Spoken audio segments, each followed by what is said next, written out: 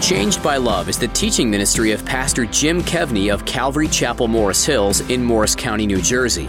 Pastor Jim's desire is to teach the Word of God with passion and simplicity, as well as a direct application to our daily lives. We all know that life can be very fragile at times. You also know that such circumstances tend to bring out the worst in us, and the God of the universe calls that sin. God calls each of us to perfection, yet at the same time, He loves His people when they're at their worst. You may ask, how can that be? The answer is relatively simple, yet very costly to God Himself. By the grace of God, the remedy for our sin and the love of God come together in the person of Jesus Christ. This is beautifully demonstrated in Daniel chapter 4. Here's Pastor Jim in part 2 of his message, Grace Greater Than Our Sin.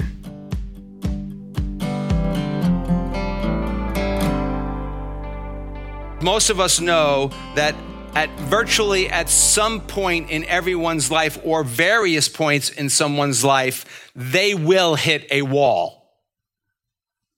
We always will sometime run into a wall. We're like those crash dummies, on those commercials for the cars. That's how I feel sometimes the way my life is going. That's because God wants us to know that we have far less control over our lives than we think. We have far less control even over our minds than we think. 6 years ago next month, I'm on the beach in North Carolina. My wife and I are on our second honeymoon. We dropped our youngest off at college. We were grieving. No, we were celebrating. Second to last day of vacation, we rented a house down in the Outer Banks. Beautiful 2 weeks of just together, just her and I. Oh, it's glorious. Second to last day, I stand up. I do a 360 times 4. I go down on the sand, and I've had neurological damage to my brain ever since. Just like that. Just before it happened, I was reading a thick theological book because I'm a geek and that's what I do for fun. Still have it today, not as bad as I did. So if you're a guest here, you see people moving out of my way, it's because I have a severe motion disorder. It's not because they're bowing to the king. I wish you would bow to the king, but no. But even your mind can change that quick. Think about it. How often do people go to the best doctors and they hear, I'm sorry, we just don't know. Or I've heard, this will be cured, just not in your lifetime. Or how often do people hear doctors say, I'm sorry, there's nothing more we can do. Life is fragile. People worry about money, so they stop being generous. Or maybe they were so worried about money that they never were really generous. People worry about job security. They worry about their kids. They worry about natural disasters. Because the reality deep down in all of our hearts that we have to admit is that you and I can only plan so much. We can only save so much. We can only control so much. Most people who have what we might call success are like Nebuchadnezzar. They give themselves all of the credit. But let me ask you, if you're a person of quote unquote success, who gave you your brain, who gave you your skill set, who put you in the right place at the right time for all of those things to come together? The sovereign God, who knows that quite often life is going to pull the plug. was reading a couple months ago an interesting article on the top 1% of people in the United States of America. Most of them have a personal wealth of over about $10 million. And people come in and out of it like crazy.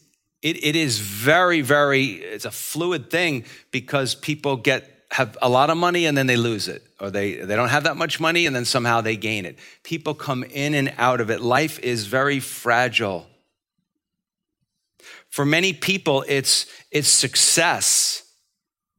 It's their career. It's heartache.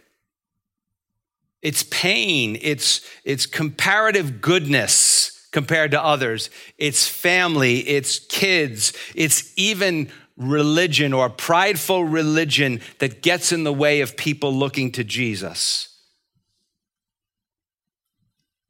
And here, Nebuchadnezzar, the sovereignty of God, realizing that he is in control, the fragility of life that gets him to look up and to look away for himself. And that's what produces true humility in a person. Such humility realizes that we need God to stand strong. And notice what he says here in verse 36. He says, I was restored. So if you want to be restored to God, Christian, not Christian, follower of Jesus, not follower of Jesus, whatever you are, if you want to be restored today, it's going to take humility. Now, loved ones, please listen very carefully. And I want you to think of that annoying uncle at every family gathering. I want you to think of that completely idiotic jerk that you work with, or you might be married to. If Nebuchadnezzar could be humbled and restored to God, the most powerful man in the world, a bloodthirsty man, no one is beyond the reach of God's love and mercy. Absolutely, positively, no one. Remember I said when we began his life, I said to me, he's the second, to me in the Bible, the second most incredible person I see coming to God, the first being Paul the Apostle. Third was the Ninevites. Do you remember who fourth was? It was you. It was me. Now, some of you are sitting out there or you're watching online and you're thinking, listen, I was paying attention at the beginning, Pastor Jim. I heard that description of Nebuchadnezzar. I am not as bad as that dude. Fine. Don't forget, God is sovereign. Life is fragile. And something else that we haven't covered, that the comparison that God makes is to the perfection of the Lord Jesus Christ, not to Nebuchadnezzar. James 2:10 says this, for whoever shall keep the whole law, that means you obey everything God says. Everything. Everything. Anybody here ever tell a lie? You're out. For whoever shall keep the whole law and yet stumble or fail at one point, he is guilty of all. That means you don't make the grade to go to heaven. You know what that does to the good person theory? That trashes the good person theory. God says you have to be perfect. He said, how could anybody be perfect? Jesus was. He has to give you his perfection by you putting your faith and trust in him. Eternally speaking, the worst thing for us is to remain comfortable and stuck in our pride thinking that we are okay. Now, if you're not a follower of Jesus, I realize the gospel, the good news of Jesus Christ, is also the humiliating news of Jesus Christ. I realize that it requires you and it requires all of us to admit that we need a Savior. Let's be honest, the fragility and pain of life brings certain realities home, doesn't it? Including a realistic self-assessment of our lives and our inability to control things. It's hard to admit that we need a Savior, but given how fragile life is, don't delay. Why? Well, I find it's most often the pain of life, the great uncertainty of life, committing a sin we thought we would never commit, or being trapped by a sin we thought would never trap us. Those are the things that show us our need for Jesus. And so Nebuchadnezzar has realized that God used the fragility of life, him just losing his mind, to get him to come to him. That brings us to the third thing Nebuchadnezzar learned, and we'll go over time today because it's the most important thing. Some of you might want to reach on the side and put your seatbelts on, because you find what I'm about to say almost impossible to believe. God loves you at your worst. God loves you at your worst. Verse 37, now I, Nebuchadnezzar, praise and extol or exalt and honor, some versions say glorify, the King of heaven, all of whose works are truth and his ways justice, and those who walk in pride he is able to put down or able to humble. You know, some people, it really amazes me. Some people are just able to hear the good news of Jesus. They're really decent, good people, man. It's like, and they're able to just put their trust in, I'm like, this makes sense. Yes, I put my trust in Jesus, no problem. And they're off walking with the Lord. Not too many of us. I mean, most of us are like Nebuchadnezzar. We just have to crash and burn. That's definitely me. You know, a painful personal experience is a great teacher, isn't it? Now, I'm not talking about that's some sort of weird penance. I know that's the way some of you think, like, yeah, I'm doing my penance. That's just weird. God's goal is that those things would be used by him to restore us to receive the grace of God. Notice the result. Nebuchadnezzar is no longer boasting in himself. He's come a long way since verse 30. Now he is boasting in the grace and mercy of God. 2 Corinthians 10:17 says this, but he who glories, let him glory in the Lord. The English Standard Version says, let the one who boasts, boast in the Lord. Now remember, our point here is that God loves you at your worst. Nebuchadnezzar was the most powerful man in the world. He was a financial and political success, and he was a monster. He was a monster, a psycho killer. So, was God merciful to him because he was a good person? Some of you are like, that's a trick question. That is not a trick question. That's a are you awake question. No way. So why did God reach down to Nebuchadnezzar? Stop right there. Think about it for a second. Why did God reach down to Nebuchadnezzar? Now let's get all the complicated answers out of your head, because that's who he is. You don't need to know any more than that. That's who he is. And that's why he sent Jesus to die on the cross. I know this is offensive to so many people. This is the offense of the gospel. There is nothing we do that brings God's love and mercy to us. There is nothing. And that is the treasure of the gospel. That is something we have to guard so heavily, lest people think it's the way they live. God works in Nebuchadnezzar's life by grace alone. That's how all of us become children of God. That's how all of us become part of the family of God. Never forget that when you have your doubts. Never. Never.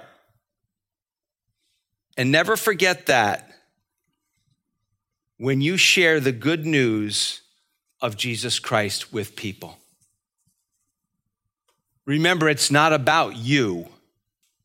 It's about God's power to take his grace and pour it out on them. Do we still call people to put their faith and trust in Jesus? We do. Now you say, maybe you're sitting here today and you're saying, okay, I know I'm a child of God. Why me? Because God gives the kingdom of heaven to whomever he wants. Why? Because despite our sins, he still loves us. As we saw in James, and it may be hard to hear for some of you, no one is worthy of the kingdom of heaven, even on our best days. But it's especially important to remember that on your worst days. Because I have found that sometimes it's my worst days is when I often experience the love and mercy of Jesus and forgiveness the most. Titus 3:4-5 says, but when the kindness and love of God our Savior toward men appeared, not by or not because of works of righteousness which we have done. In other words, not because of our goodness, but according to his mercy, he saved us through the washing of regeneration and renewing of the Holy Spirit. I know we often talk about our sin and our shame, and the big part we forget is it's been washed away. You see, God loves to love people. And he uses many different ways to get us to his love. He uses many different ways to get us to the cross of Christ. Now, under no circumstances whatsoever is that an encouragement that it's okay to sin and that there won't be any consequences for it. However, I would say it is an encouragement that some of our troubles are an invitation to experience the grace of God and the love of God. Sadly, you see it a lot in the area of the country in which we live in. You see it where you are, that a lot of people are working hard to earn the love of God. How could you work hard to earn the love of someone who couldn't love you any more than he already does? That's like the silliest thing I've ever heard in my life. But through God's love and mercy, Nebuchadnezzar realized that knowing God, this guy had everything. Remember we said how rich he was? Like if you have dream interpreters, you're rich. You have a staff of dream interpreters. You got more money than you need. But he realized that knowing God was the path to true meaning and purpose to life. You see, the most powerful man in the world realized that true success was not in conquering the world, but personally being conquered by the one who conquered death. Nebuchadnezzar was a ruthless king. He was an animal. But when he finally looked up, that's when he found the God who loved him. Throughout the Bible and throughout history, we see that God loves sinners. God loves desperate people. God loves fragile people. God loves proud people who've been humbled by life or by God himself or by both. God's grace is much greater than our sin. And our sin can never destroy his love for his children who've put their trust in him. Now, some people go, well, okay, if he loves me and I'm his, should I obey the word of the Lord? Of course, that's how you experience the love of God. And if you're a follower of Jesus, it is in obeying God and walking with God, that's how you experience his great love. I mean, just think of your relationships. Do you really experience the greatest joy of relationships by just having a wonderful time with one another or by constantly apologizing for your screw-ups? Trying to earn God's love is silly and impossible.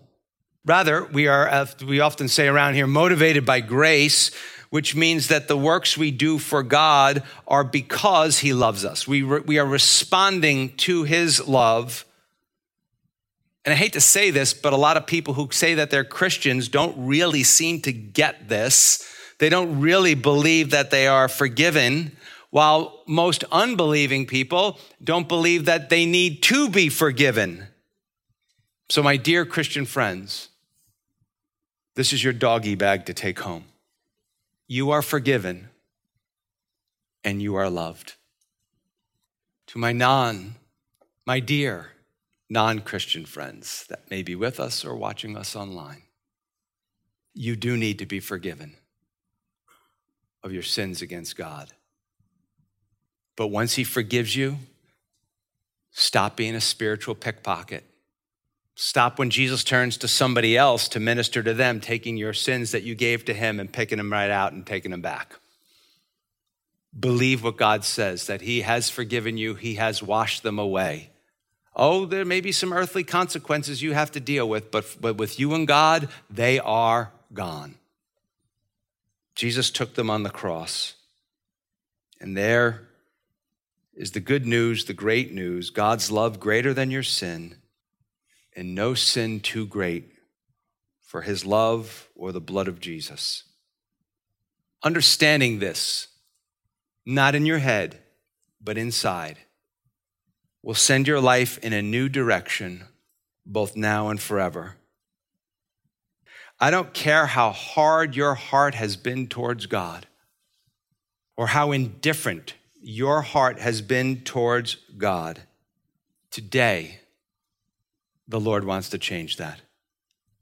If you have a hard heart towards God, God wants to be he's the great heart surgeon.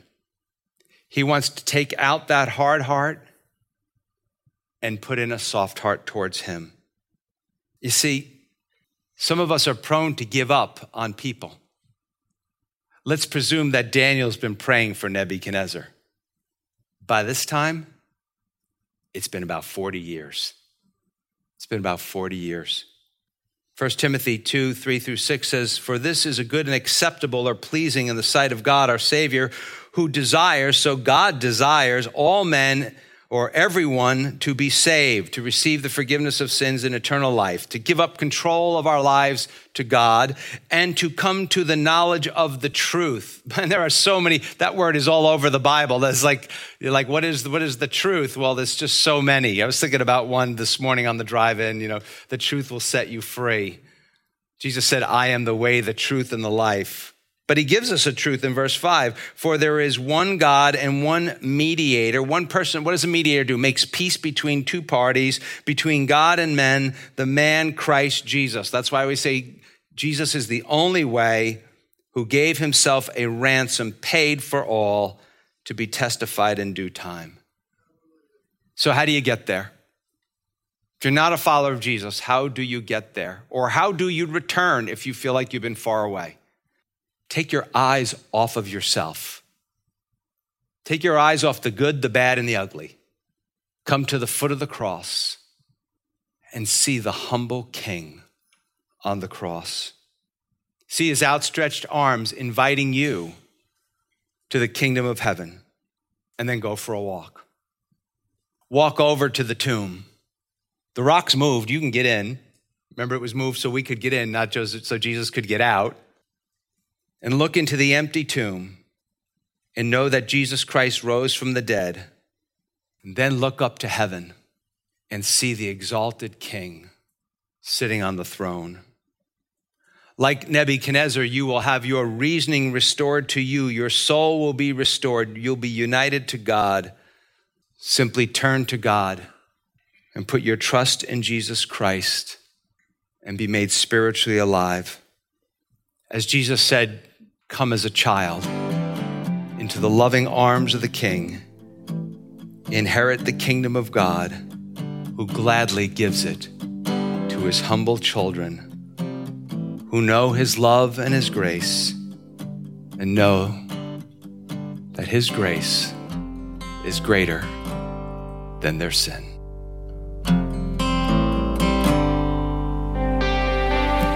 Take what you've just heard from Pastor Jim Kevney on Changed by Love and share it with a friend or neighbor. Encouraging words are priceless in today's world. Pastor Jim relies on your prayer and support each day to reach thousands of people just like you.